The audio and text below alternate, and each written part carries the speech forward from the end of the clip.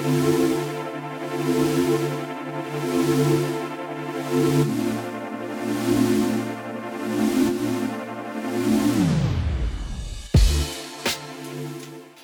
WBFO and Buffalo Toronto Public Media, this is Buffalo What's Next, Producer Picks.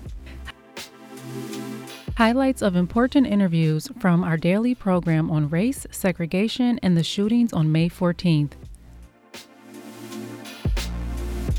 On today's program, Akua Men's Idu on DEI. Well, I would say as a practitioner in this space, it's really getting to the point where you're creating environments that are very inclusive, right?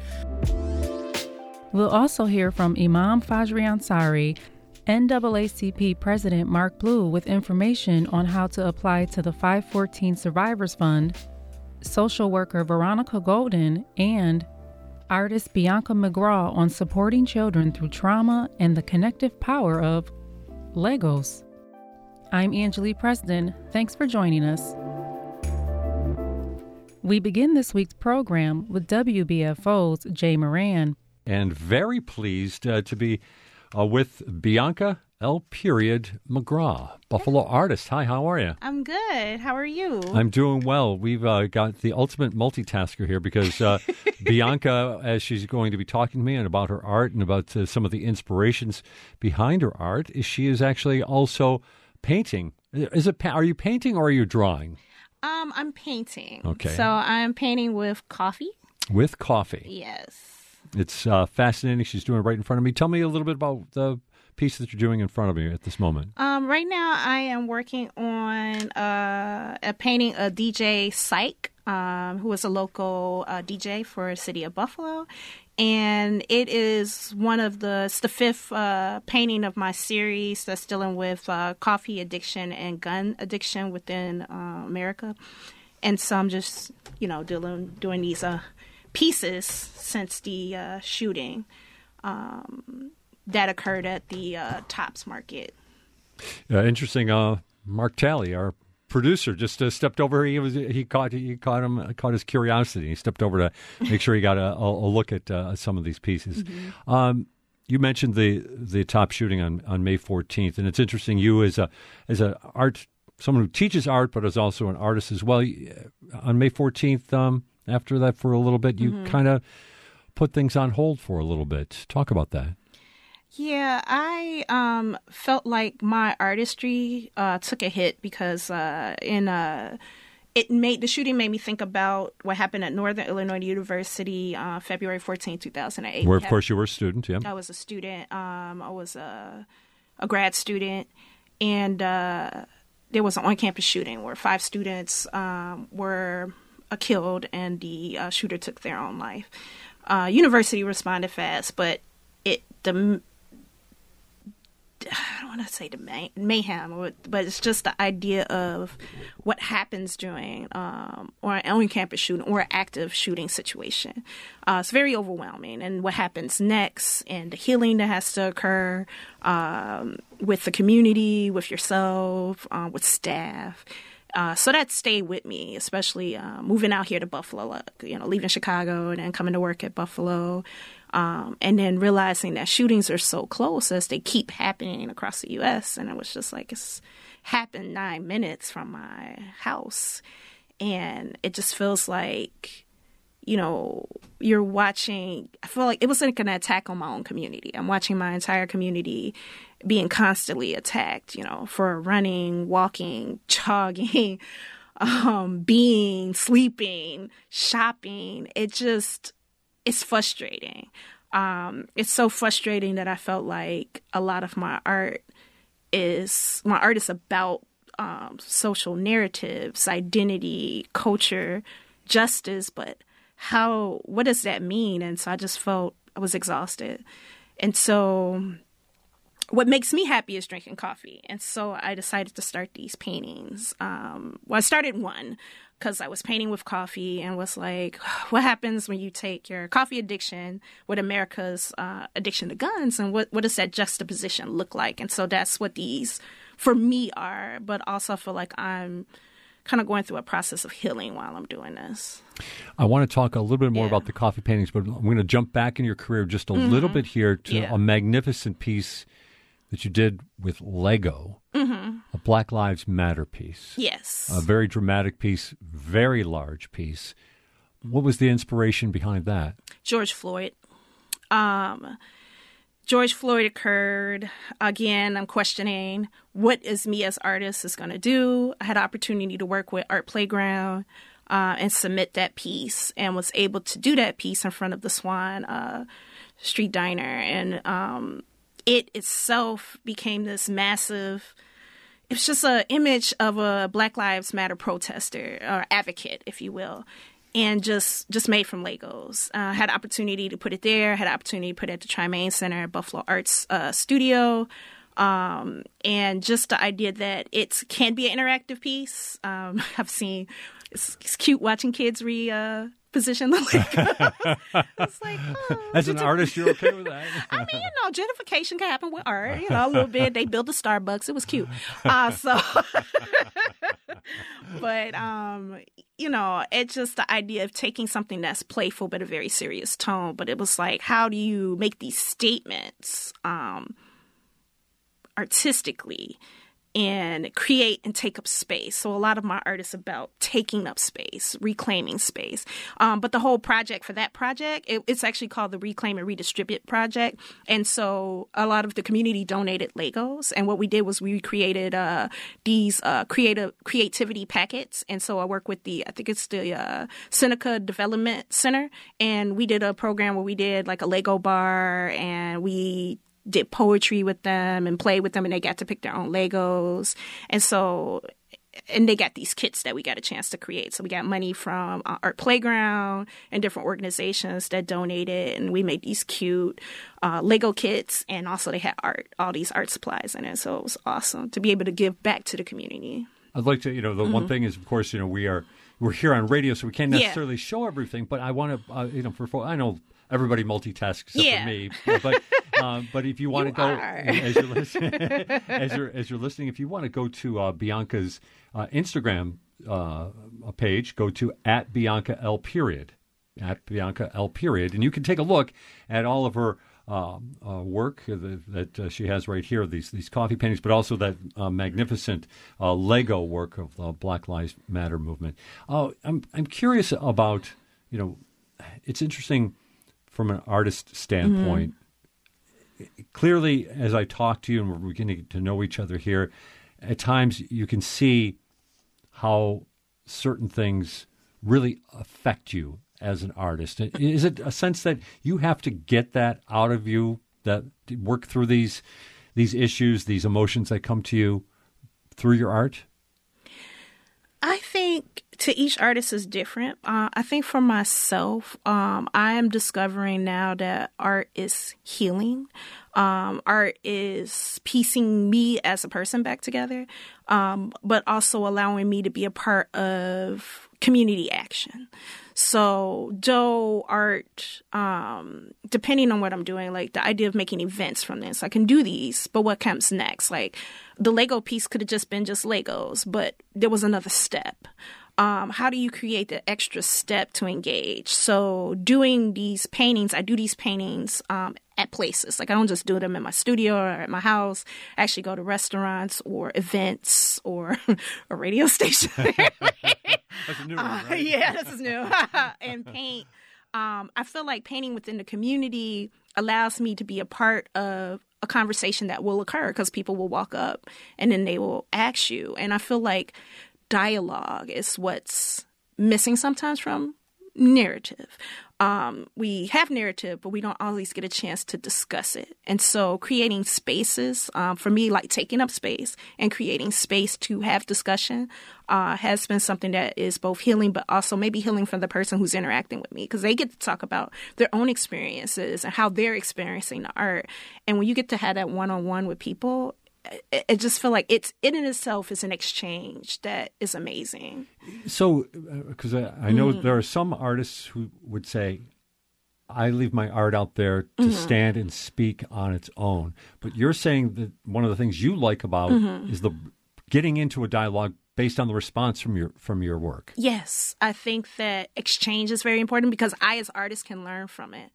I've done a lot of controversial pieces in the past. I'm gonna bring those up right now, but you learn from when people are able to talk to you. I think the biggest thing about artists is that the idea of critique. But what does critique look like when it's just not about, in the educational space or just the gallery space? What about when it's outside spaces where people can interact with art, not necessarily in these traditional spaces, but they get to experience it in other places, but they get to talk to the artists. Not everyone gets that opportunity. Right. And so, yes, there are a lot of times some things speak for themselves, but they don't, because every person brings a different experience to what they're seeing. And it gives you a chance to kind of open your eyes up to new experiences and exchanges with that. So I'm a big component of discussing the narrative. I'm very fortunate because right now I do get to talk to the artist, Bianca L. McGraw, with me here on Buffalo What's Next. So can we talk maybe about some of the things that you, like you said, the reactions that you've had, the dialogue that you've gone into? What are people saying? Who are some of these people that you've encountered with from your art, especially here in Buffalo in maybe recent times? So I think when I started, I did a painting with using 10,000, who's a spoken word poet for Buffalo, also an artist. And his piece kind of involves police shootings because it has different elements of guns and how it looks. And so some people would talk about it. It was like, oh, this is really cool. And then they really look and they're like, oh, my goodness. And so they get to talk about their experiences. So a lot of those kind of took place at different restaurants I was at. And sometimes people share stories of like their just personal like feelings about it or incidents that they may have had. Recently, I just did one of Jillian Hainsworth, our poet laureate for Buffalo. I used her. I talked to her first to ask her, can I paint her? And she said yes. And I wanted to display kind of what Tops was, the Tops situation without using Tops. And I did use the shopping carts, but I didn't want to use the branding because to me this was more than just the location. It's the community that was impacted.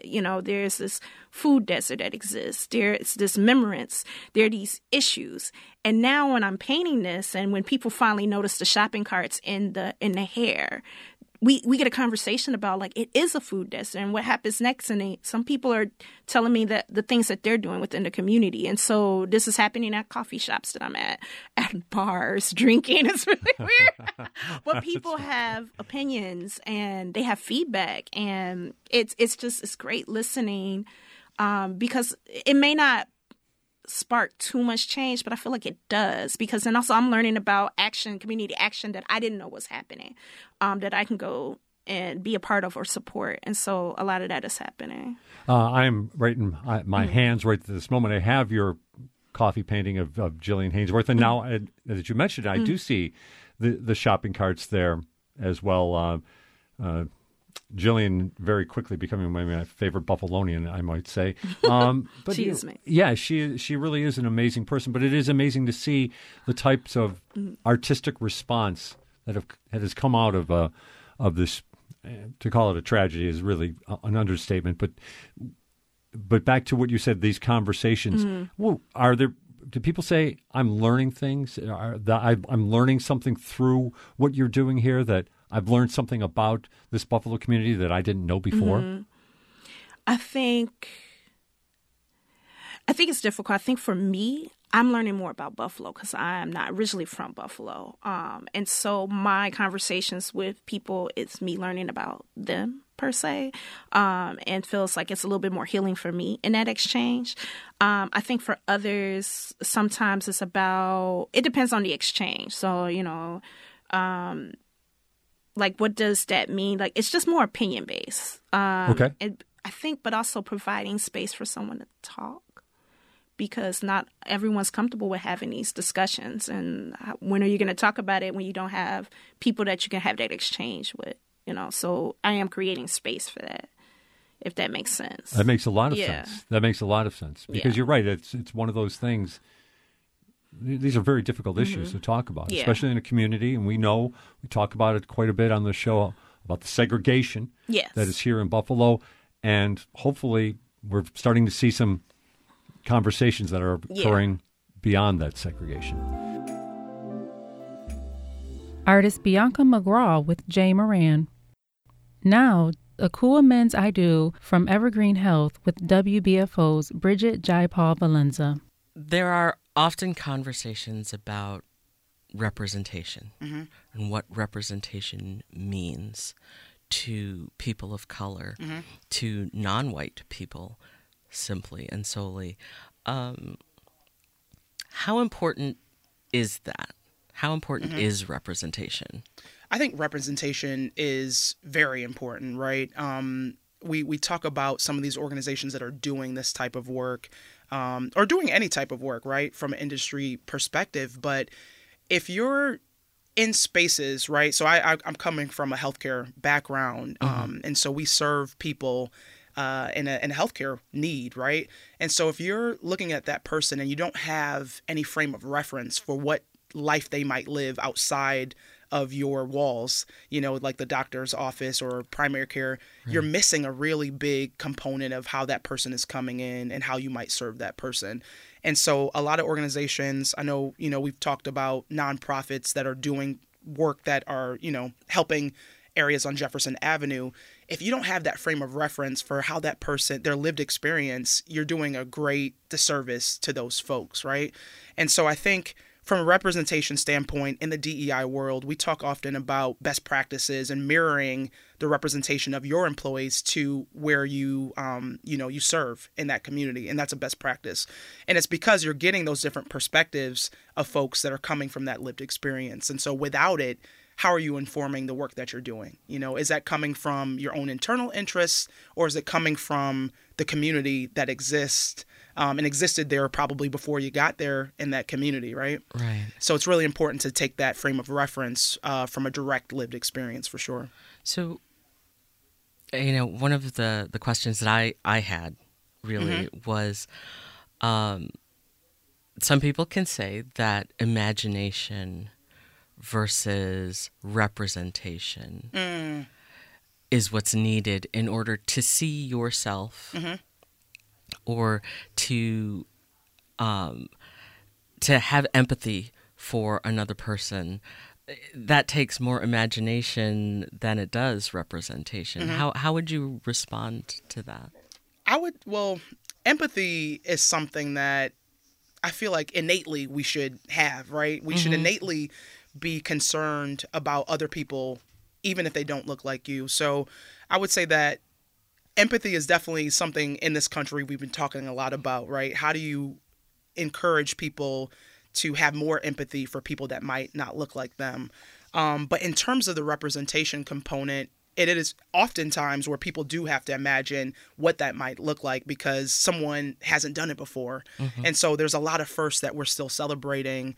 And sometimes people ask, well, why is this such a big deal that we're celebrating, this first? The first African-American woman on the Supreme Court. Exactly. But representation in that sense really matters because, a young Black woman looking at Justice Ketanji, that's amazing, right? To see that someone has done it before and that you have a path of doing the same thing. And so it's representation, it's some imagination and just seeing that, hey, I can do this. Someone else has done it before. And even if someone hasn't done it before, saying I have the will to be the first is really important for folks. And part of that too is exposure and education and really having that a drive, that innate drive. Right. But that really does come out of your education. Yeah. It does come out of the spaces where you're from. Right. And it really truly is difficult to have imagination if you're concerned that you don't have lunch today. Yeah, absolutely, right? We always talk about, Maslow's hierarchy of needs. And from a healthcare perspective, too, we think about it from the social determinants of health perspective, right? So we know that accessing healthcare or accessing a doctor is only about 20% of someone's total care. Things like transportation, education, economics, safety and security within your own communities. Those are all important facets. Access to fresh fruits and vegetables. And so it's only one component of a larger social and economic need that we need to be talking about for sure. Yeah. Let's go back to what corporations can do. Talk to me about corporate culture. Yeah. And the importance of that, especially right now for people. Yeah. So it's interesting because, right now, millennials, the millennial generation is one of the largest in the workplace right now.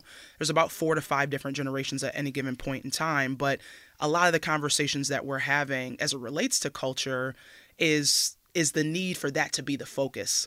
Oftentimes people are like, oh, millennials and Generation Z, which is now entering the workplace as well, want the flexibility. They want the ability to work from anywhere, especially after the pandemic. Certainly. But what we've seen after looking at different surveying is the fact that culture is still number one for a lot of people. They want to belong to an organization that cares about them, the behaviors reflect the mission and values that organization stands on, and they want to make sure that they can thrive within that organization and bring more of their full selves to work. So culture is still number one in terms of what folks are looking at as it relates to making the decision of where they want to, work. And certainly I think that, people have choice. I mean, the Great Resignation has people changing jobs for maybe not necessarily for more money. Right. But for a better work culture, a better environment where they can thrive. We were talking earlier a little bit about racism and the difference between a company having anti-racists or just someone who's not a racist. And there's a difference. There is a difference. And I think, in talking about it, one is more passive, but one is just more proactive, right? And so to be anti-racist, you have to be proactively combating some of those norms and status quo that existed prior to you having a focus on this, right? Right. And so to be proactive, that means that you're often anticipating some of the needs of the people that you're serving, of your own employees as well. What are the differences in terms of how people are showing up, right? I think even from a gender perspective, these are conversations that we're having is, the curb cut effect is something that we often talk about as DEI practitioners. And it came out of the, the ADA compliance realm where people talked about the curb cuts within sidewalks. And although people that were differently abled, it helped and benefited them, it benefited a lot of other folks as well. If you're pushing a stroller, that curb cut is helpful for you. It's very right? helpful, yes. I love to travel. Pulling my suitcase, I can use that. People that are maybe, taking things off a truck and rolling it into a store or whatever you have, it's useful for them too. So when you always solve for the people who, have the most issues, it's going to help everybody. And I think from a racial perspective, we've seen that as well. Folks who are disenfranchised the most, if you're solving for their needs, everyone else is going to benefit as well. So I think that's the larger connection point. We all definitely have biases. And that informs how we move through the world, right. How we move through spaces. Talk to me about unconscious bias. Yeah, so, if you have a brain, you have bias, right? We're all born into it, and it's honestly how the brain works. There's different, like the frontal and temporal lobes in your brain produce stereotypes. And so we actively have to, concern ourselves with how do we kind of work around those biases and how do we better inform ourselves to react and to act differently. And so I think first and foremost, just understanding that you have bias is the first step. Secondly, it's doing a little bit more exploration and digging into what those biases might be. Harvard has a great way of actually testing that with the Harvard Implicit Association test, where you can test things like gender bias or racial bias, etc. But the awareness is first and foremost, and then actively working against what those biases look like.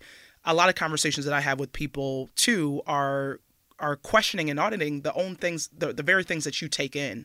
So your media, what media are you consuming, and does it showcase different people in a different way, right? That would maybe reinforce those biases that you might already have pre-existing. What books are you reading?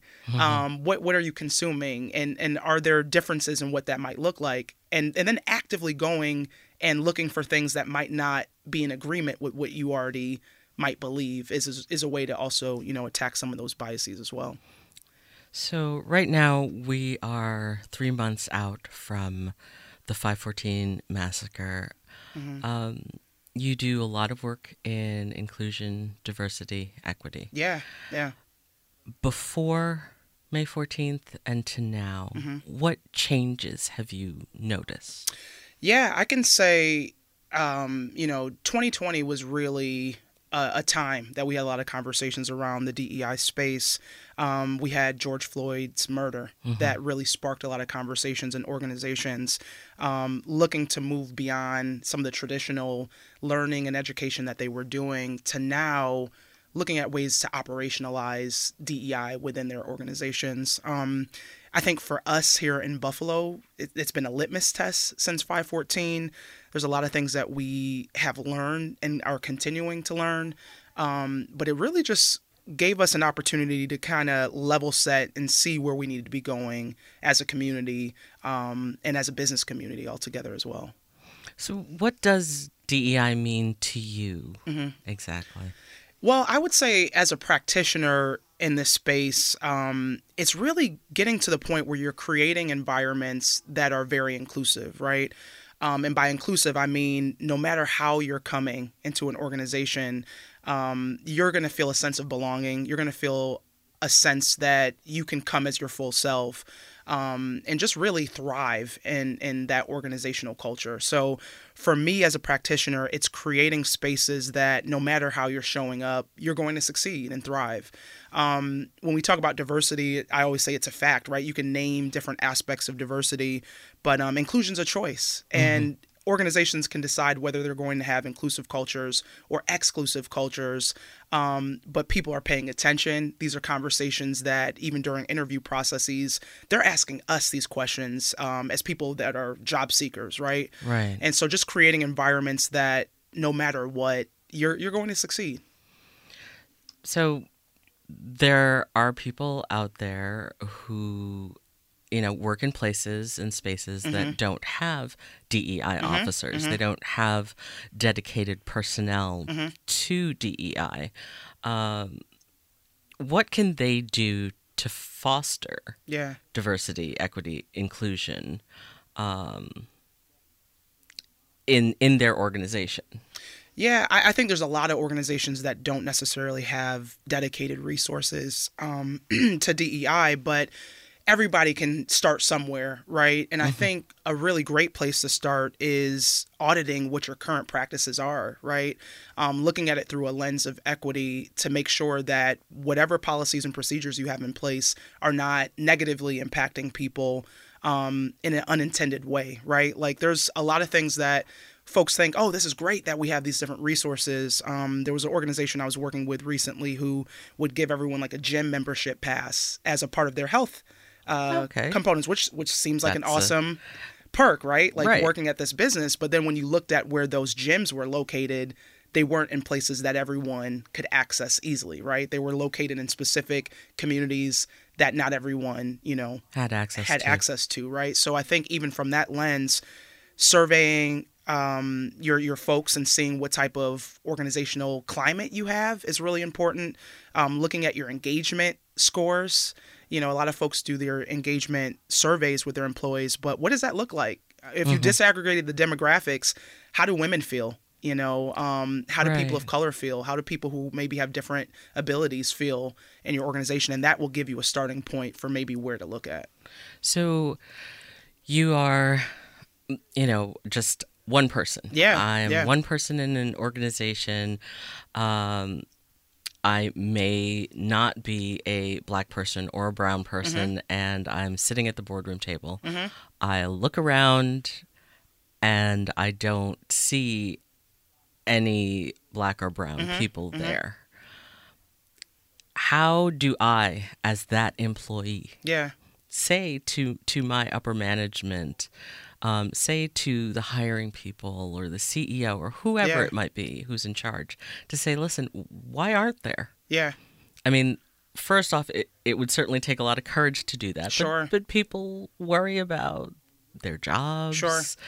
You know, being labeled a certain way or not being labeled a certain way. Right. You know, and the politics of that. So how do you navigate that? How would you navigate that? Yeah, I think, you know, it does take a lot of courage, right, to ask questions that normally aren't asked. But, you know, as we're shifting into this day and age, these are questions that we can't afford to not ask, right? Right. And so I think exploration is a big part of that, going to your leadership and asking, hey, what is our plan around diversity, equity, and inclusion? Is this something that our organization takes seriously?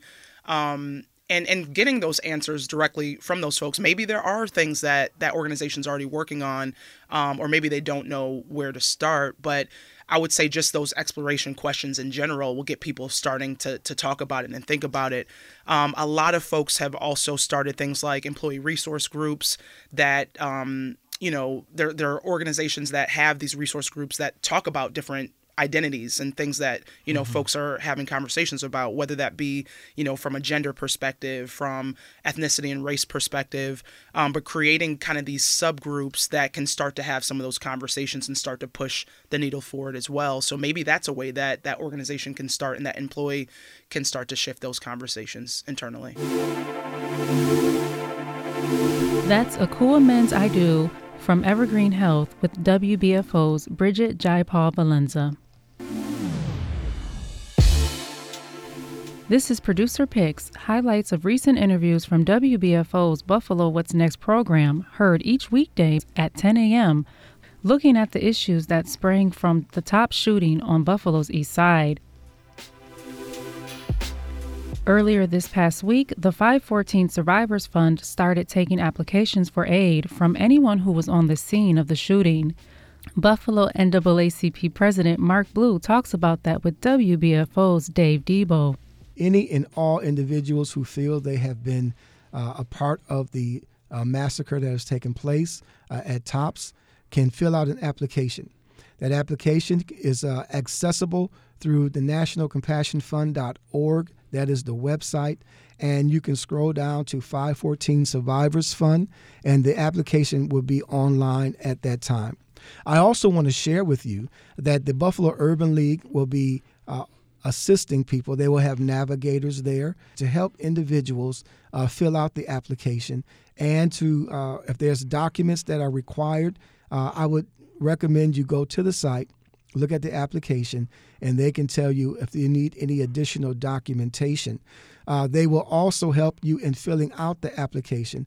For those documents that have to be submitted, some of them will have to be notarized, and the Buffalo Urban League and others, some of them have notaries right there.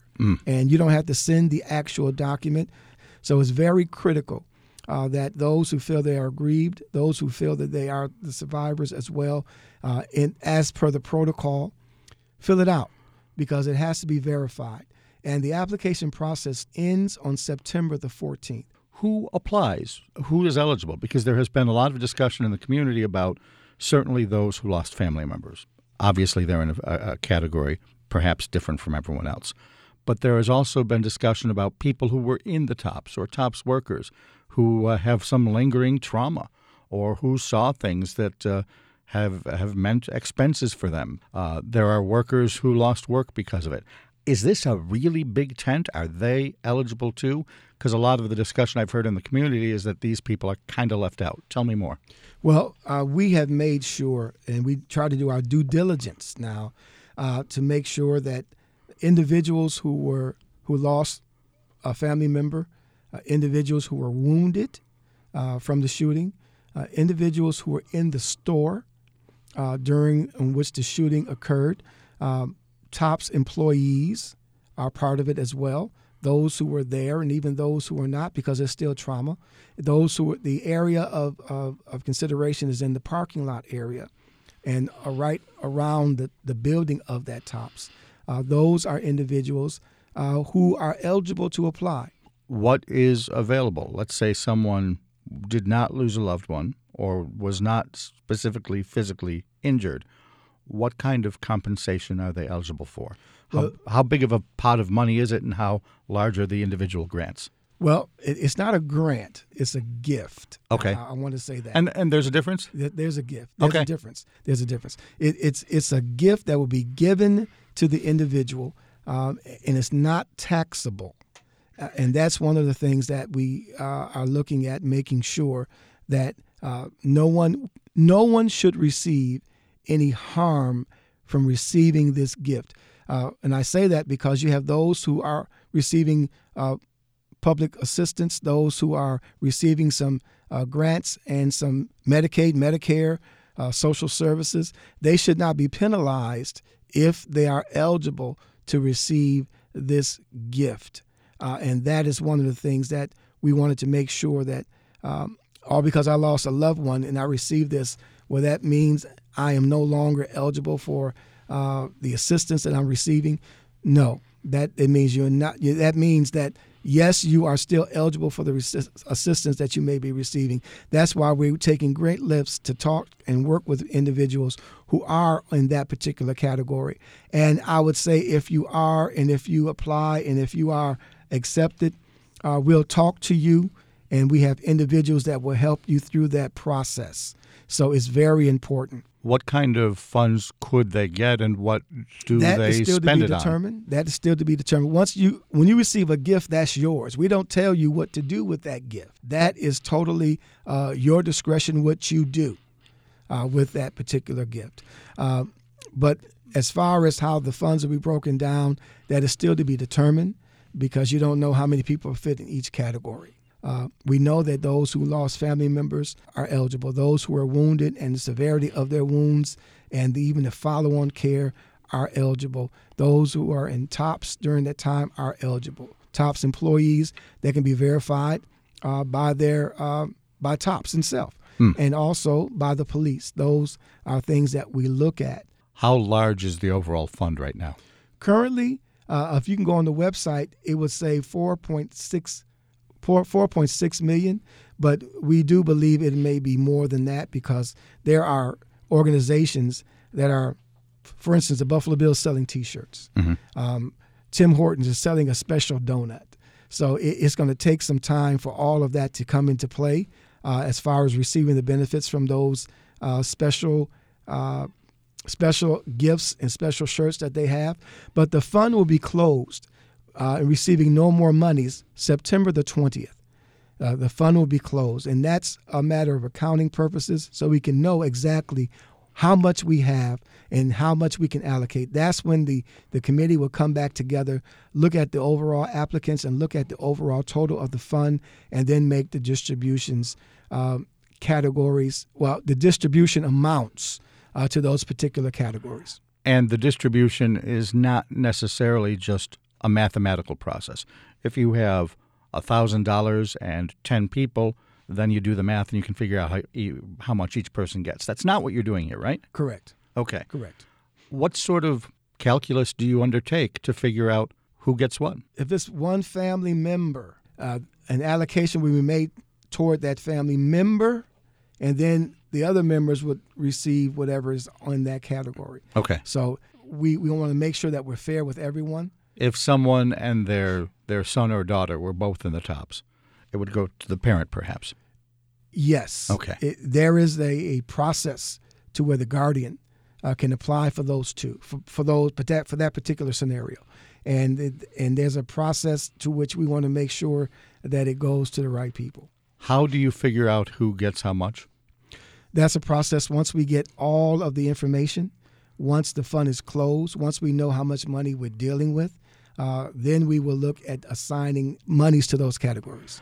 In the application, do people, and I heard what you said earlier about when you get a gift, you don't necessarily have strings on it.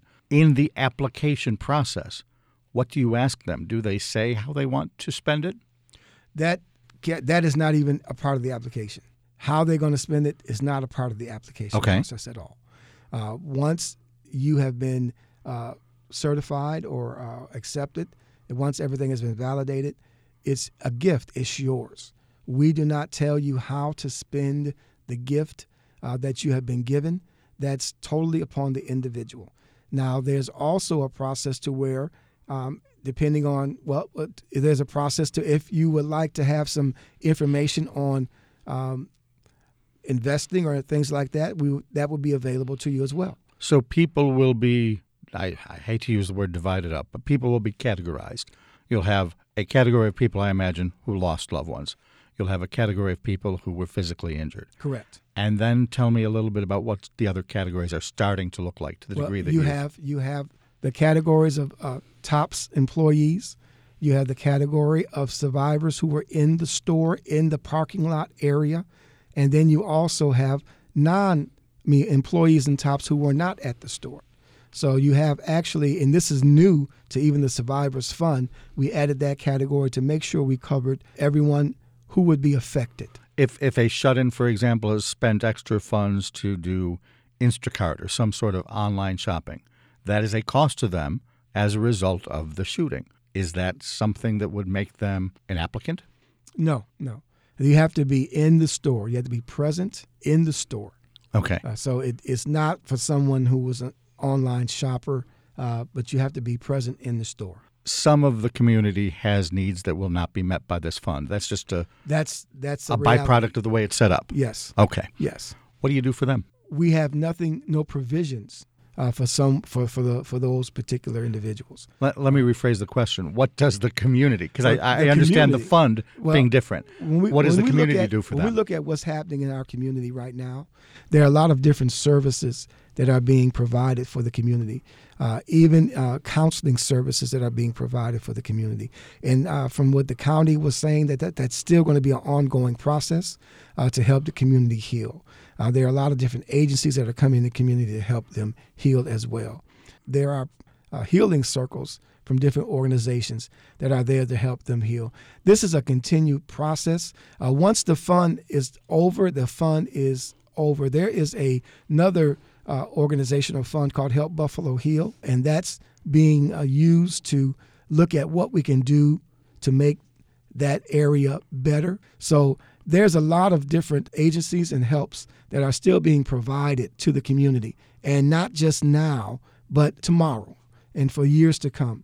You're going to see these agencies continuing to provide, to help and support, to make Buffalo better, to curb what the white supremacist thought he could do in disrupting and dividing Buffalo.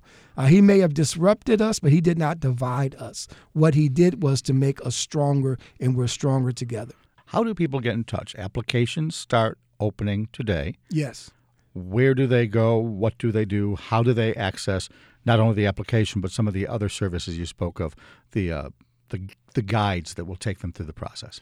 Well, I do know that Buffalo Urban League, they're located on Jefferson. They will be a spot or a resource in which they can have navigators, and they will be ready to help individuals go through the process.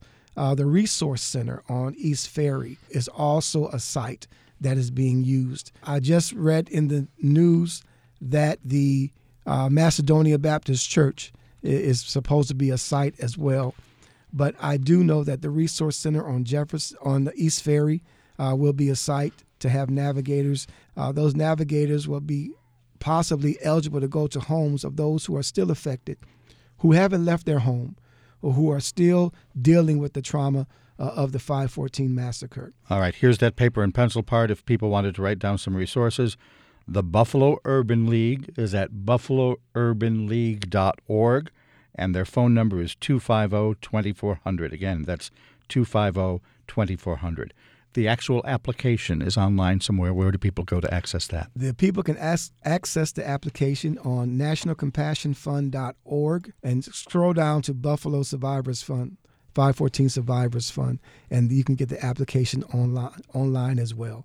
One of the things that they wanted to do is make the process very easy to where you can even apply on your phone, because we do know that the majority of people have a cell phone, so you can start the process even on your cell phone. Great. Reverend Blue, thanks so much for being here. Thank you for having me. Reverend Mark Blue is the president of the NAACP Buffalo chapter and also chair of that 514 Survivors Fund. Co-chair. Co-chair. Okay. We don't want to get the people that you're chairing it with upset. He is the co-chair of the 514 Survivors Fund. He spoke with WBFO's Dave Debo. Before we wind up the program, Jay Moran returns now with, of all people, the head basketball coach at SUNY Buffalo State. We're talking with Imam Fajri Ansari of the Masjid Numan on Fillmore Avenue, and of course, longtime basketball coach here in Western New York as well. Thanks for joining us. Thank you, Jay, for having us. Most certainly pleased, and I'll try not to let this conversation devolve into all about basketball because I'm curious about tapping into your knowledge and experience. But let's talk about the community to start things off.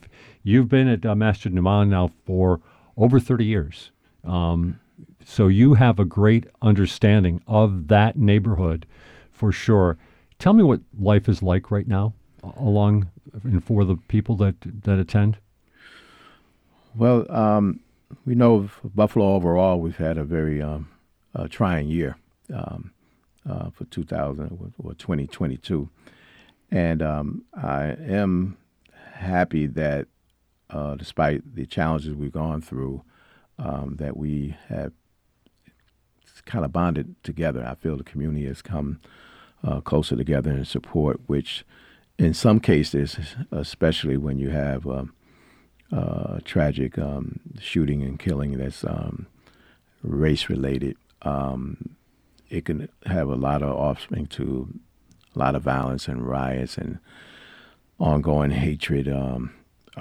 So thankfully, Western New York, that didn't take place. And I think it's kind of true of the city over the years. I remember after the 2011, the bombing at the World Trade, and we had a rally out in front of the City Hall at the Lafayette, at the Circle. Right. And we were able to share some words. And unlike a lot of other places around the country, we didn't have a lot of the aftermath that understandably took place, the hatred and the anger, towards the Muslim community. So that didn't happen as much, here. And so I'm happy in this particular incident with the Tops shooting, that is, overall, I think it's bringing people together. I mean, it certainly brought highlight to some elephant in the room issues that still needs to be resolved here in Western New York as well in this country. But I think overall, I felt a sense of humanity overcoming that here. That's good to hear, and we have heard that as well. And I'm curious, have people turned to their faith during this time? I mean, have you seen that from the people, the members of your community? Yes, and I think that's a true testimony of the believer. We have verses in our book in the Quran. Just lose not heart nor fall into despair, for you certainly will achieve success. You achieve victory. If you are true in faith, and so I think that's important for the believer to understand that nothing is outside of God's awareness, that we're all going to be tried and tested. This is a part of our being the highest form of God's creation, which is the human family. And so it's a challenge. When you look at all faith, tells us about the forces of good and evil. And it's a challenge to really believe and to promote that goodness is on the rise, and there's more good people than there are bad. It's just sometimes the bad people have control of the microphone. Right. Mm-hmm. I'm interested to also talk about Masjid Numan in the sense of how that community has changed, right? We hear stories about influx of immigrants coming to Buffalo, and most certainly you've seen that for your.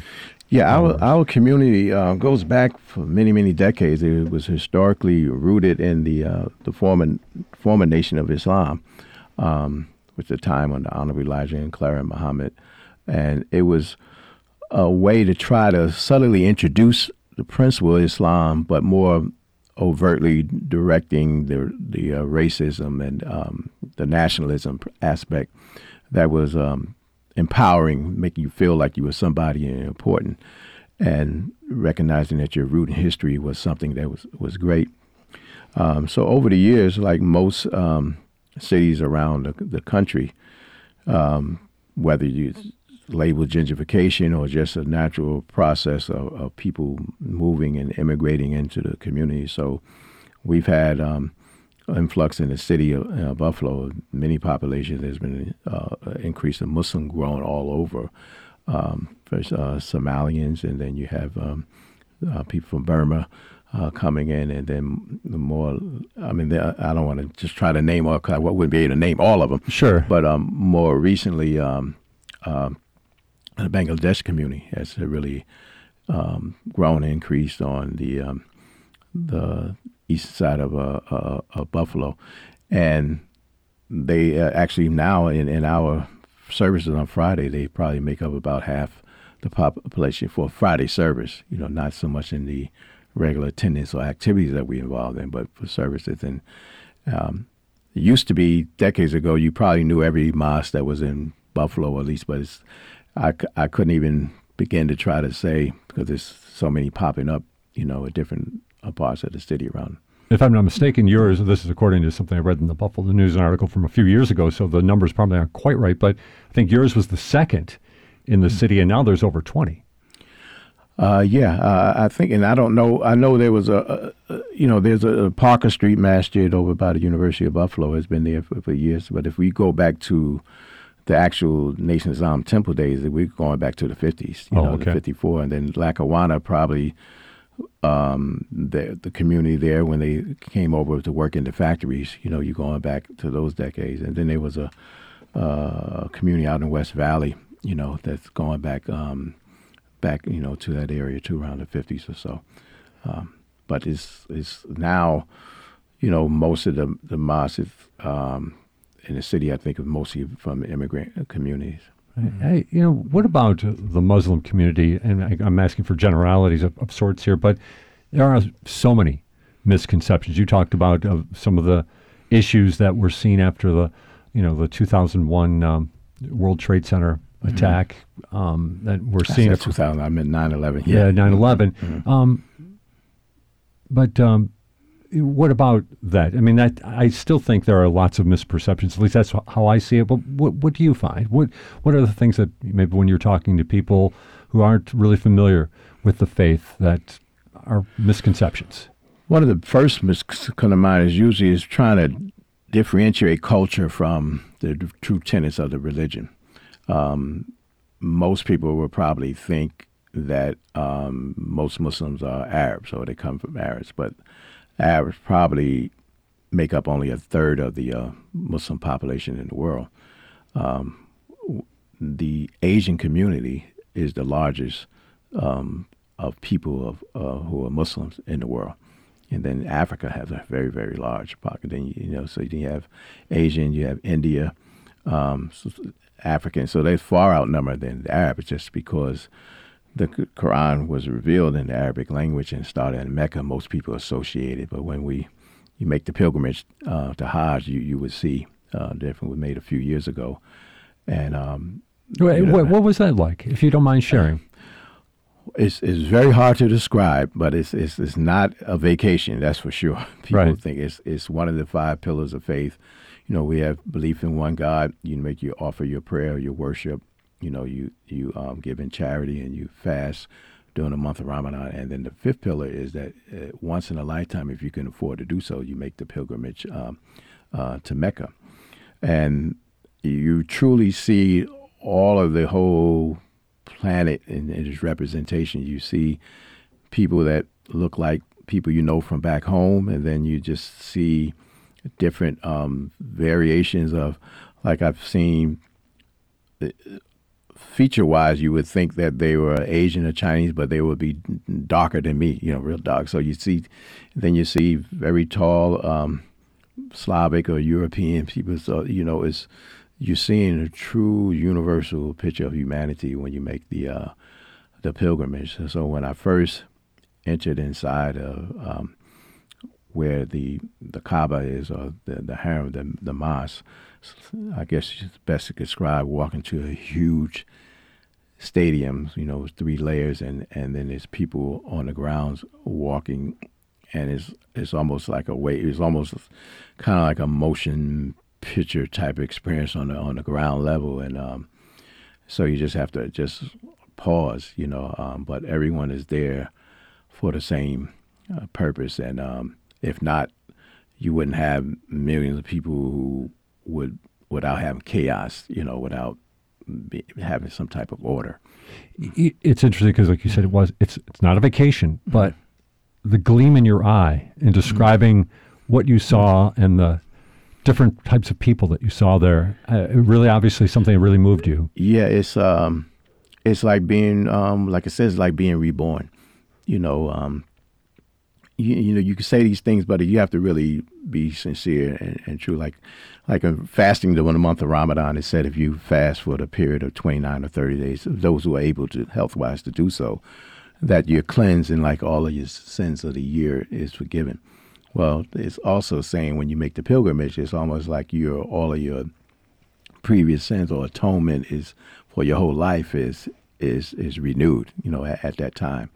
And so I would like to go again. I'm planning to go because the first time you just, your eyes are just so big, but now you're understanding the different locations, and there's certain rituals, but the true meaning of it. And most people, the other thing I would say maybe to the audience, they're not really aware of this.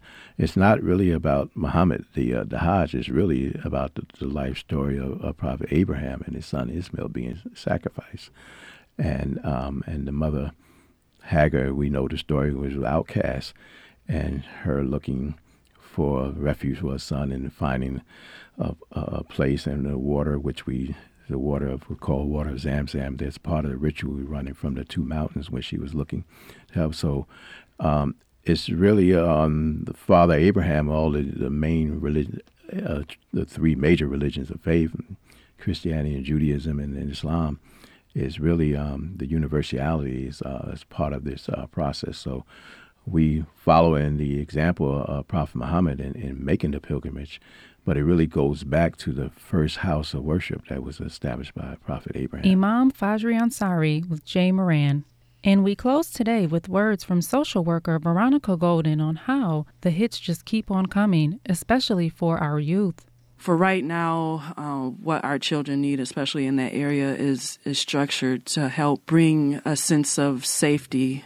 Because, just beyond what happened on May 14th, the last couple of years, it's been like crazy in America. Right. So, like with COVID and the last president and, the George Floyd incident, we were just like, it was crazy here. It's kind of like moving from one trauma to the next. Yes.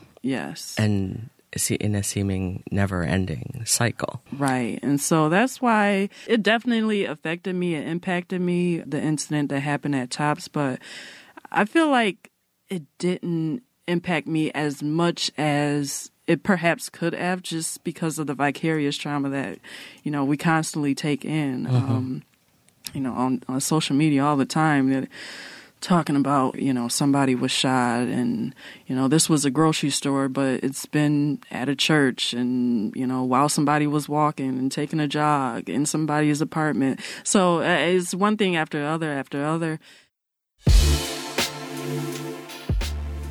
Buffalo What's Next is a podcast online on demand and heard each weekday morning at 10 and evenings at 9 on WBFO.